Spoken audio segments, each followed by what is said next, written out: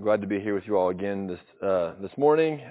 Also, just want to continue to remind you, as you exit the building today, make sure you stop over and check out the tables we have set out there. They're different every week. Last week's is there if you missed last week. Beautiful representation of Black History Month and the different aspects of people, places, things you might never have heard about before. And to, again, impress upon you the importance of this is the starting of a conversation, right? Have more conversations, have more enlightened moments learning about other people and other histories. I think everybody could be entirely blessed by it, just spending a few moments over there. So check it out on your way out. Please make sure you do that before you leave today. So we're still in our series on Luke, and I realize we are going slow. I hope you don't mind because I'm not going to change what I'm doing because I've been really blessed by it. I've really just loved sitting with Jesus, specifically in the Gospel of Luke, every single week and seeing what he has to say to us today. But last week we talked about the example of this idea of joy, choosing joy over shame in our lives, right? That Jesus came not for us to experience shame, but that he took on shame in order for us to experience joy. And also we talked about seeking vulnerable relationships, because last week we dove deep into how Jesus really from this point forward is kind of opening himself up to the world in a very different way. Right? Last week we talked about Peter declaring Jesus as God's Messiah. Jesus asking, who do people say that I am? Who do you say that I am? And eventually getting to the place where Peter says, you are God's Messiah. Opening himself up. And like we said last week, this is the ticking time, that's going to eventually come to a close for Jesus. And it starts now, right? Where Jesus kind of openly says that he's the Messiah. From this point forward, the cross is looming. It's looming greater and greater each day. And we talked about how we ourselves need to seek those vulnerable relationships just like Jesus did. Right? He had his inner circle. He had his inner circle, right? He had the people all around him, but he was constantly seeking room to be vulnerable with the people that he, was eventually going to be crucified by. But for us, we need to have the same intention, to be vulnerable with others. Last week we talked about the importance also of Peter declaring that Jesus Christ is God's Messiah, and that eventually, because of that truth, he is going to have to die. And he also said for his disciples, the life is going to be very similar. You have to carry your cross every single day if you want to follow me. Pretty gloom, right? Today we're going to get into an interesting kind of side quest here for Jesus. That's going to make things a little bit difficult for the disciples who just declared Jesus as God's Messiah and also experiencing this moment as well. So we're going to kind of go piece by piece through this kind of interesting moment here in the New Testament. It kind of comes out of nowhere. It's very kind of Old Testament-y, and it's on purpose, okay? So we're going to read this, we're going to walk through it a little bit together, and we're going to see just what Jesus is up to and just what Luke is up to as he's telling us this story. So in chapter 9, verse 29, as he was praying, the appearance of his face changed, and his clothes became as bright as a flash of lightning, right? In the context here, Jesus has taken Peter, James, and John up to a mountain, okay? And now whenever you read something in your Bible, and it kind of reminds you of something that's happened before, it's probably supposed to, okay? And so when anybody ever goes up on a mountain, there should be theme music playing in your mind. Okay, something important is about to take place, right? Like in a scary movie when the scary music happens, you're like, don't go in there because the scary music is happening, right? Same thing, but they're going up on a mountain. Something special is about to take place, okay? And then this happens. He goes up and his clothes became as bright as a flash of lightning. His face changed. This should remind you of somebody in particular, right? Our guy Moses. Moses, he had a very similar experience when he went up to a mountain to experience the presence of God. God passed by him, and his face was radiant, right? So much so that he had to put a veil over his face because people were afraid to look at him, right? And later on with Moses, we realized it kind of became something else. The radiance of God would kind of dissipate from him, and he kept wearing the veil so that people wouldn't notice, right? But in this situation, we are supposed to be reminded of Moses. You are supposed to think of Moses, and just as Moses' face changed, Jesus' face changes, but it goes a step further. Do you see what's happening? His clothes became as bright as a flash of lightning. What we're trying to get here, what we're trying to understand here, is that the entire person of Jesus was blindingly light. so much more so than what we experienced with Moses, kind of hinting to us that something greater than even what Moses experienced is happening right now. We also should be reminded of our guy Elijah, another prophet who went up to a mountain, cue the theme music, went up to a mountain to experience the presence of God, and God passed by him in the still small voice of this wind, right, that he experiences. Not in the earthquake, not in the tornado, not in those natural crazy disasters, but in a still small voice, Elijah experienced the presence of God up on a mountain. So as we walk up the mountain with Peter, James, and John and Jesus, we should be thinking of Moses and Elijah, these prophets, these sent prophets that God sent a long time ago at this time. And if it wasn't clear before, it is now, okay? Verse 30, it says this, 2 men, Moses and Elijah, appeared in glorious splendor talking with Jesus. They spoke about his departure, which he was about to bring to fulfillment at Jerusalem. So again, we're touching back into the history, the heartbeat of what this entire people group have been talking about for a very long time. We don't understand this in American culture. We don't go back very far, right? When I went over to Israel and they're like, oh yeah, this was here thousands of years ago. That's crazy. We don't get it. But we're talking about these stories and these people and these things that are taking place. This is the heartbeat of who they are as people. And now Moses and Elijah are there with Jesus, all three of these people experiencing this transcendent moment here at this place, talking about his departure and how he's going to fulfill what was to be fulfilled in Jerusalem. Right? Very strange. And this is kind of more the same what we've experienced from Luke, right? This telling of something has taken place before and Jesus is going to do something greater, right? I think Matthew actually says it perfectly here, what Jesus says. Do not think that I have come to abolish the law or the prophets. I have not come to abolish them, but to fulfill them. Right? It's almost as if Jesus is taking the baton from what the prophets had done long ago, what God had been doing in his people from a long, long time ago, and Jesus is saying, now it's really happening. We're up here on this mountain. Our guy Moses and Elijah, they're here too. We're experiencing this place here and now, but something greater is to come. I have not come to abolish, but to fulfill. And the point is made clearer here in this moment where Peter and Moses and Elijah are together, and then this happens. While he was speaking, a cloud appeared and covered them. And they were afraid as they entered the cloud. A voice came from the cloud saying, "This is my son whom I have chosen. Listen to him." When the voice had spoken, they found that Jesus was alone. The disciples kept this to themselves and did not tell anyone at that time what they had seen. So you see here in this moment, it's like saying exactly what we just said. Jesus is here. Right? Moses came and went. Elijah came and went. All the prophets, they came and went. But Jesus is here on the mountain with his disciples. And it's like, the time's now come. I am God's Messiah. What you said was so true. And it's happening right now. Awesome, right? Jesus is the best. We could walk away and that could be the only takeaway. Yes, Jesus, you fulfilled so much.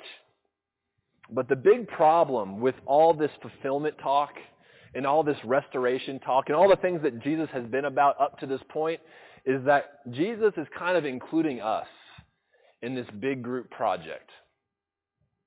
I don't like that. I remember in school, I really actually hated group projects, especially when it was like English class.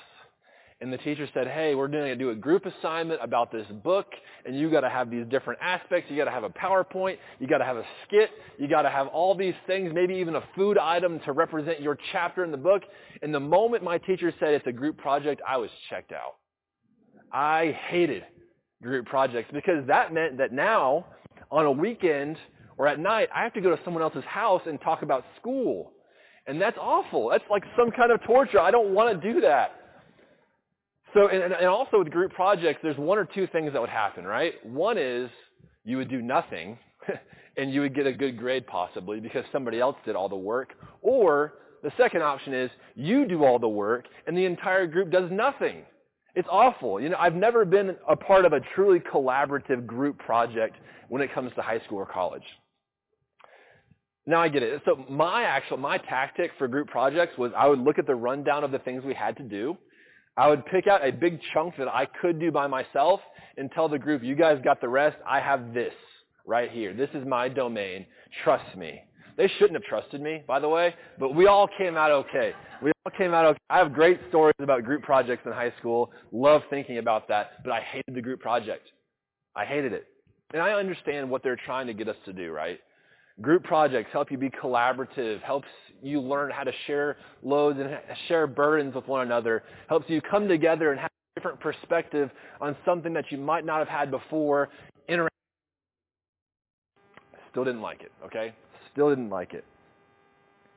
But I read this and I see this transcendent moment, right? This transfiguration that's happening.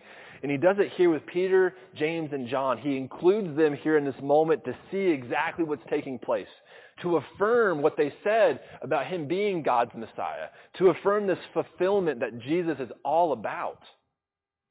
But it's almost like in that very moment, it's like, now that you've seen this, you can't do anything else but be part of this group project. You declared that I am God's Messiah. You are right for that, but you are part of this with me. And my question is, why would Jesus entrust us with this? Why would Jesus entrust us with this message? Because I will say this as a person who falls under the banner of this, we are incredibly selfish people. Incredibly selfish. We desire what we desire, and we want everybody else to bend to our desires. About the kingdom of God and tell everybody about it because they need to hear it, and you're going to be the bearer of this message. But we are selfish. We don't necessarily want to do what people tell us to do. We don't necessarily want to work as a group all the time, because that means that I have to listen to other people. I have to work alongside other people even when I disagree with other people. In general, this is tough, like talking about school projects, but guess what? It's very, very true within the church as well. Very true within the church. We should be the most collaborative group on the face of the planet. Why? Because Jesus said that I died for every single one of you. Every single one of us should say, yes, I am worthless without you, Jesus. Let's collaborate together and make something great for your name. But that's not the case. Why? Because like I said before, we are inherently selfish and slimy people. We are. We are as selfish and as slimy as the rest of the world. But guess what? We're redeemed by Jesus, and that's a great thing to celebrate. But that doesn't take, we should celebrate that. But that does not take away kind of our DNA of selfishness. We want what we want. And even when we come to church, we still want what we want. But there's a little bit of a rub there, right? We often pick fights and we act out. And sometimes, especially within the church, we can do this. We like to justify it with righteous indignation. You ought to feel the way that I feel because Jesus made me feel this way. Yikes. I'm going to act out and I'm going to say mean things and be bad to you because I am morally and objectively correct. We stand on this kind of, pulpit or the soapbox of being morally right because we have Jesus on our side, when the reality is we are just selfish people wanting our way. We're looking for a fight sometimes. But wait a second.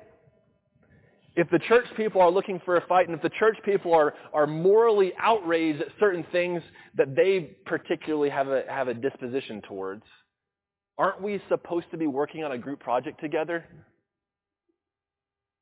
Aren't we supposed to kind of be up on this mountain experiencing this with Jesus?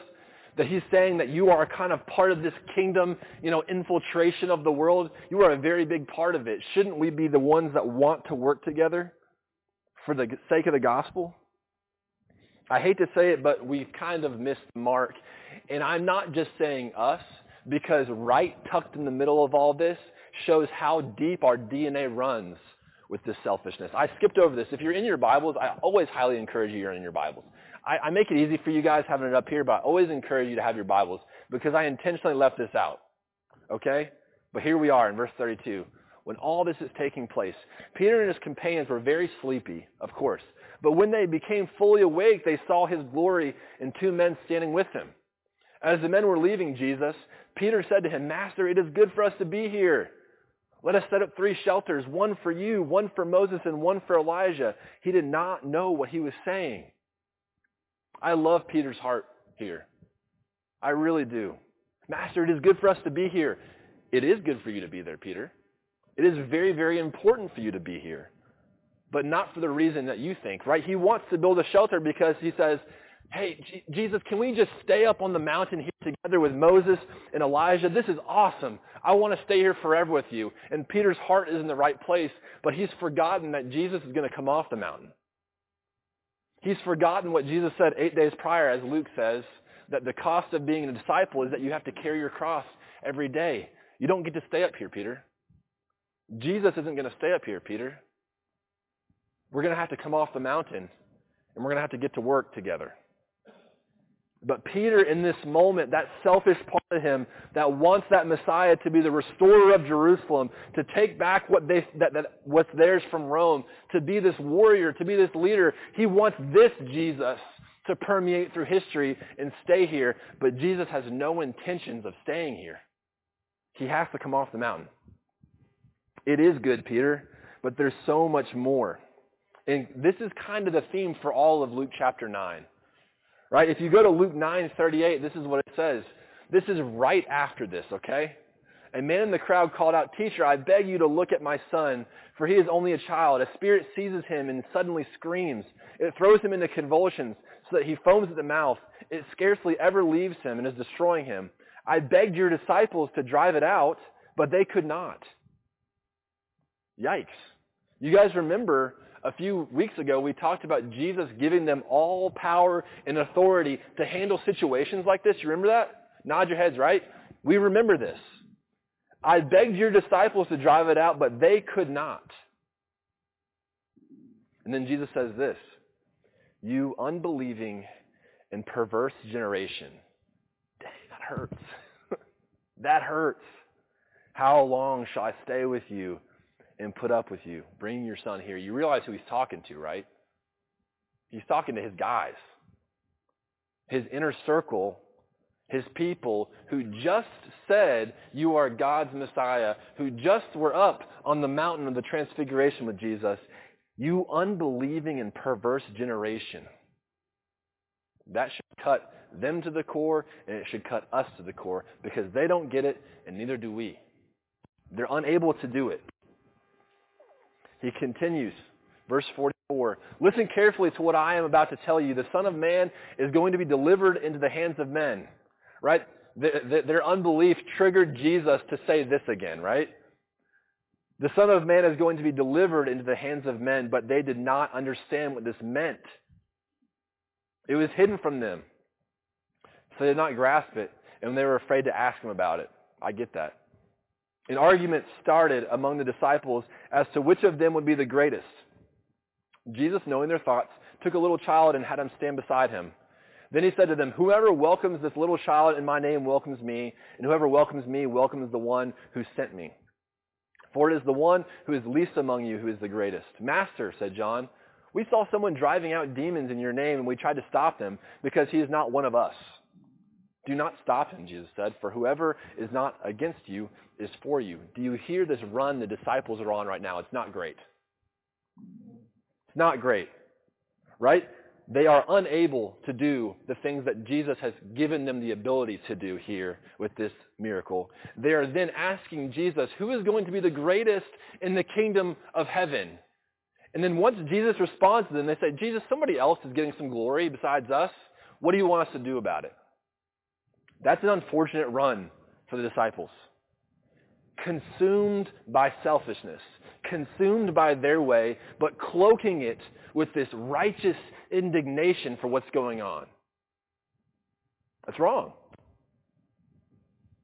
And once again, he says, you're going to lose everything if you follow me. What part of this has to do with the greatest in the kingdom of God? When did Jesus ever talk about that, right? But the people want to make it about that because they have this idea of what things are going to be like. They have this idea of what things ought to be. And I look at these people and I say, you know what? These are our ancestors. They also did this in verse 52. And he sent messengers on ahead and went into the Samaritan village to get things ready for him. But the people there did not welcome him because he was heading for Jerusalem. When the disciples James and John saw this, they asked, Lord, do you want us to call down fire from heaven to destroy them? But Jesus turned and rebuked them. Are you serious? Guys, please wake up. Please wake up. And I'm frustrated not with the disciples, but I'm frustrated because every single time I've been reading Luke 9 over and over and over this week, I keep seeing my reflection. I keep seeing a reflection of the church. We have the truth, yet we choose selfishness over the truth almost every single time. But we cloak it with this righteous indignation. I am more right than you are. My way is the correct way, and I want to line it up somehow with the way that Jesus is speaking to us. If I can say it in the right way, if I can nuance it, maybe I can come across even holier than you. Yikes. Because, guys, that's exactly what's happening here, right? These guys are trying to justify behavior that Jesus wants nothing to do with. Should we call fire down from heaven and destroy them, Jesus? They're missing it. They're missing the entire point. We can declare that Jesus is Messiah all day, but yet fall short of that reality in our lives. We can call him God, Messiah, every single day, but fall short of the reality of that. One of my favorite things is, or my least favorite things about learning a different language as an adult is that sometimes it's very difficult to get your point across. Right? I was learning Spanish for a very long time, and my Spanish is not fantastic anymore. But one thing that I learned going to Spanish-speaking cultures is that children get a pass all the time. And not just in Spanish, but in English, kids get a pass all the time. They point to a window, and they say, window, and you say, yes, window. You point to a door, and you say, yes, door, door, and they say door over and over and over again, and they're learning. What I look at this is that we can declare Jesus as Messiah and say it with our mouths, but not fully understand what we're saying by doing it. We can fully declare and fully unite ourselves, even in baptism, declare that he is our Lord and we believe in him, but not actually follow through with it. We're just like children pointing to things and saying and being affirmed, but we still do not understand it. We cannot keep going down this road as a church. We cannot continue to be selfish people that get outraged about specific things because it hurts our feelings. We cannot be selfish people who are just looking out for ourselves. And the unfortunate part about this, guys, like I said, it's unfortunate that God gave us this task of being a part of this group project because it's really tough. The thing is that it's not just between us and Jesus. It's between us and Jesus. We have to do it together. I'm sorry, the teacher assigned it. It's not me. The assignment is for us to work together. So my question is, I have a few questions. All this selfishness, all of our DNA, all these things that we've been talking about, I have a couple questions. Which is more important to you, your way or Jesus' way? Your way or Jesus' way? Okay, this is easy. Of course, we all want to say Jesus' way. Like that's the correct answer. I'll give it to you. That's the correct answer. But remember that Peter wanted to stay on that mountain so badly, right? He wanted to be there. It is good for us to be here, Jesus. Let us build a shelter for all three of you, and we can share meals together, and we can restore Jerusalem together, and that'd be great. Peter wanted that. Remember James and John? What did they want? To bring fire down on, wouldn't you know it, the Samaritans. That seems very convenient to me. I haven't heard them talk about any other people group like that so far. But Peter and James, they go to this place, and at the first inclination of some kind of dispute or difficulty, they say, you know what? These people, we already don't like them. They don't want to accept us. Why don't we just go ahead and bring fire down on them, and we're going to call it religious. That's what it seems like, doesn't it?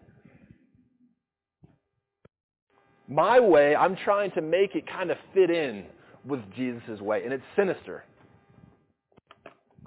So sinister, in fact, that a lot of things have happened to people throughout history because they're explaining their way, but they're really saying it's Jesus' way. We just talked about this in our Bible class this morning, the young adults Bible class.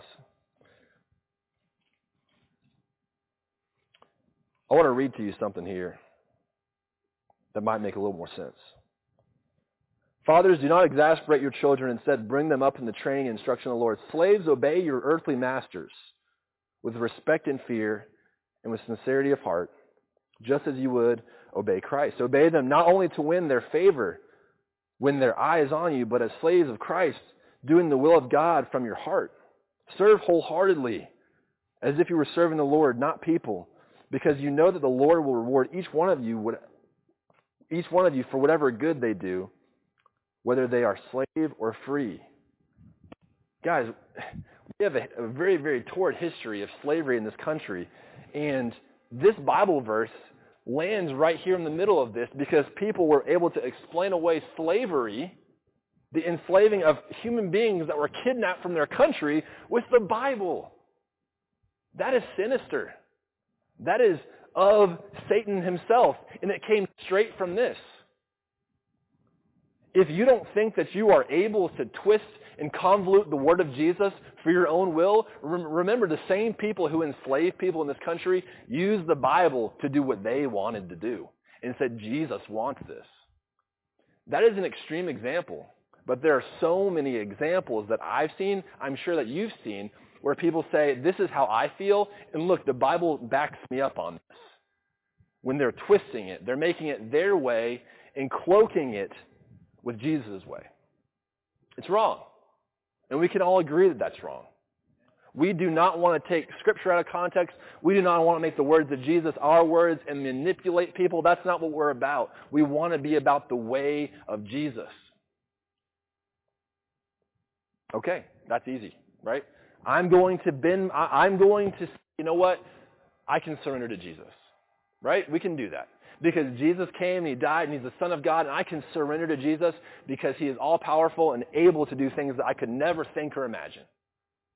But, I'm saying that's easy. It's not easy, but it's a little bit easier than this one. Which is more important to you, your way or unity and love? See, because this one, I can really justify because Jesus died for my sins, right? He scorned the shame so that I could joyfully strive towards what he has prepared for me. I can do that. That's fantastic. But now I have to work on the group project with you guys. We can laugh about that, okay? I have to work with you guys. You have to work with us guys. And sometimes this is very difficult.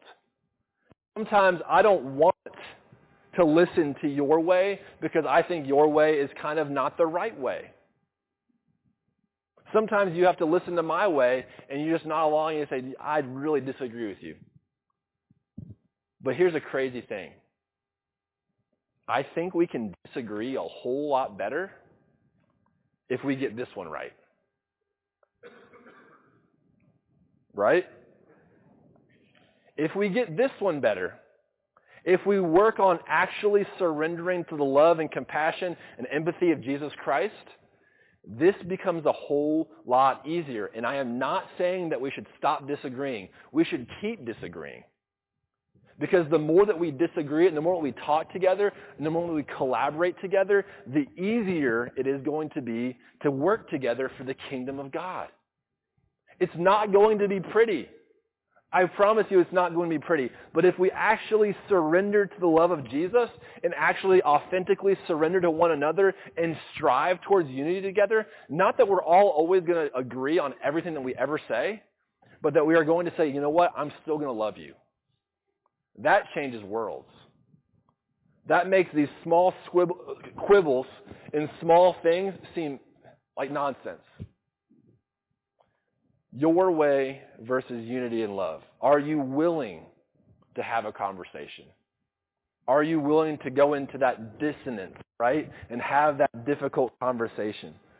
Because like I said, the church should be the most collaborative group of people on the face of the planet. Although we are selfish, although we are not sinless, right?